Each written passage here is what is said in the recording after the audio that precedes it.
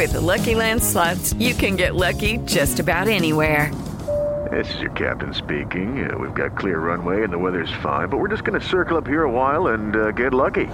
No, nothing like that. It's just these cash prizes add up quick. So I suggest you sit back, keep your tray table upright, and start getting lucky.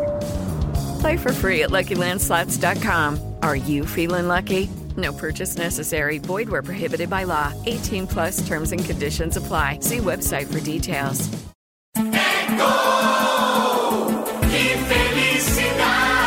Uma viagem pelo arquivo digital da Jovem Pan. Meus amigos, está começando mais um É Gol, que felicidade com Loja 100. Aproveite a vida e um feliz tudo novo pra você. Loja 100, ainda bem que tem. E aqui no nosso arquivo eletrônico da Jovem Pan, hoje é jogo do Palmeiras, nós vamos abrir os nossos arquivos e voltar à Copa São Paulo de 2017. Ainda fase de grupos. Naquela oportunidade, o Palmeiras enfrentou o Paranoá e venceu por 3-2. E é claro que agora, aqui no É Gol, que felicidade, nós traremos um gol daquela partida. Vem descendo de novo aqui pela meia direita, vem Catina meteu com a para na ponta, vai tentar cruzar, levantou o toque de cabeça, é gol!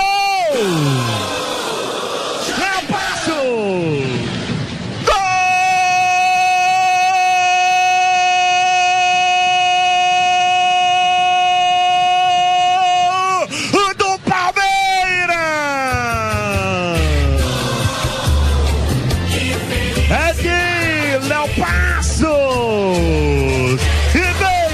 Para da ponta direita, o cruzamento preciso, perfeito, na pequena área, ele vem pra cima, trave ali, de cabeça escoranda para a profunda das redes de Aderson, não passos de virada, vibra torcedor alviverde, vibra torcedor do Palmeiras. Ponto final em mais um É Gol, que felicidade. Você não se esquece que pode nos acompanhar também pelos nossos podcasts no seu aplicativo preferido. Digite É Gol, que felicidade no campo de busca e você vai ouvir também no seu celular os podcasts do É Gol, que felicidade com Loja 100. Aproveite a vida e um feliz tudo novo pra você. Loja 100, ainda bem que tem.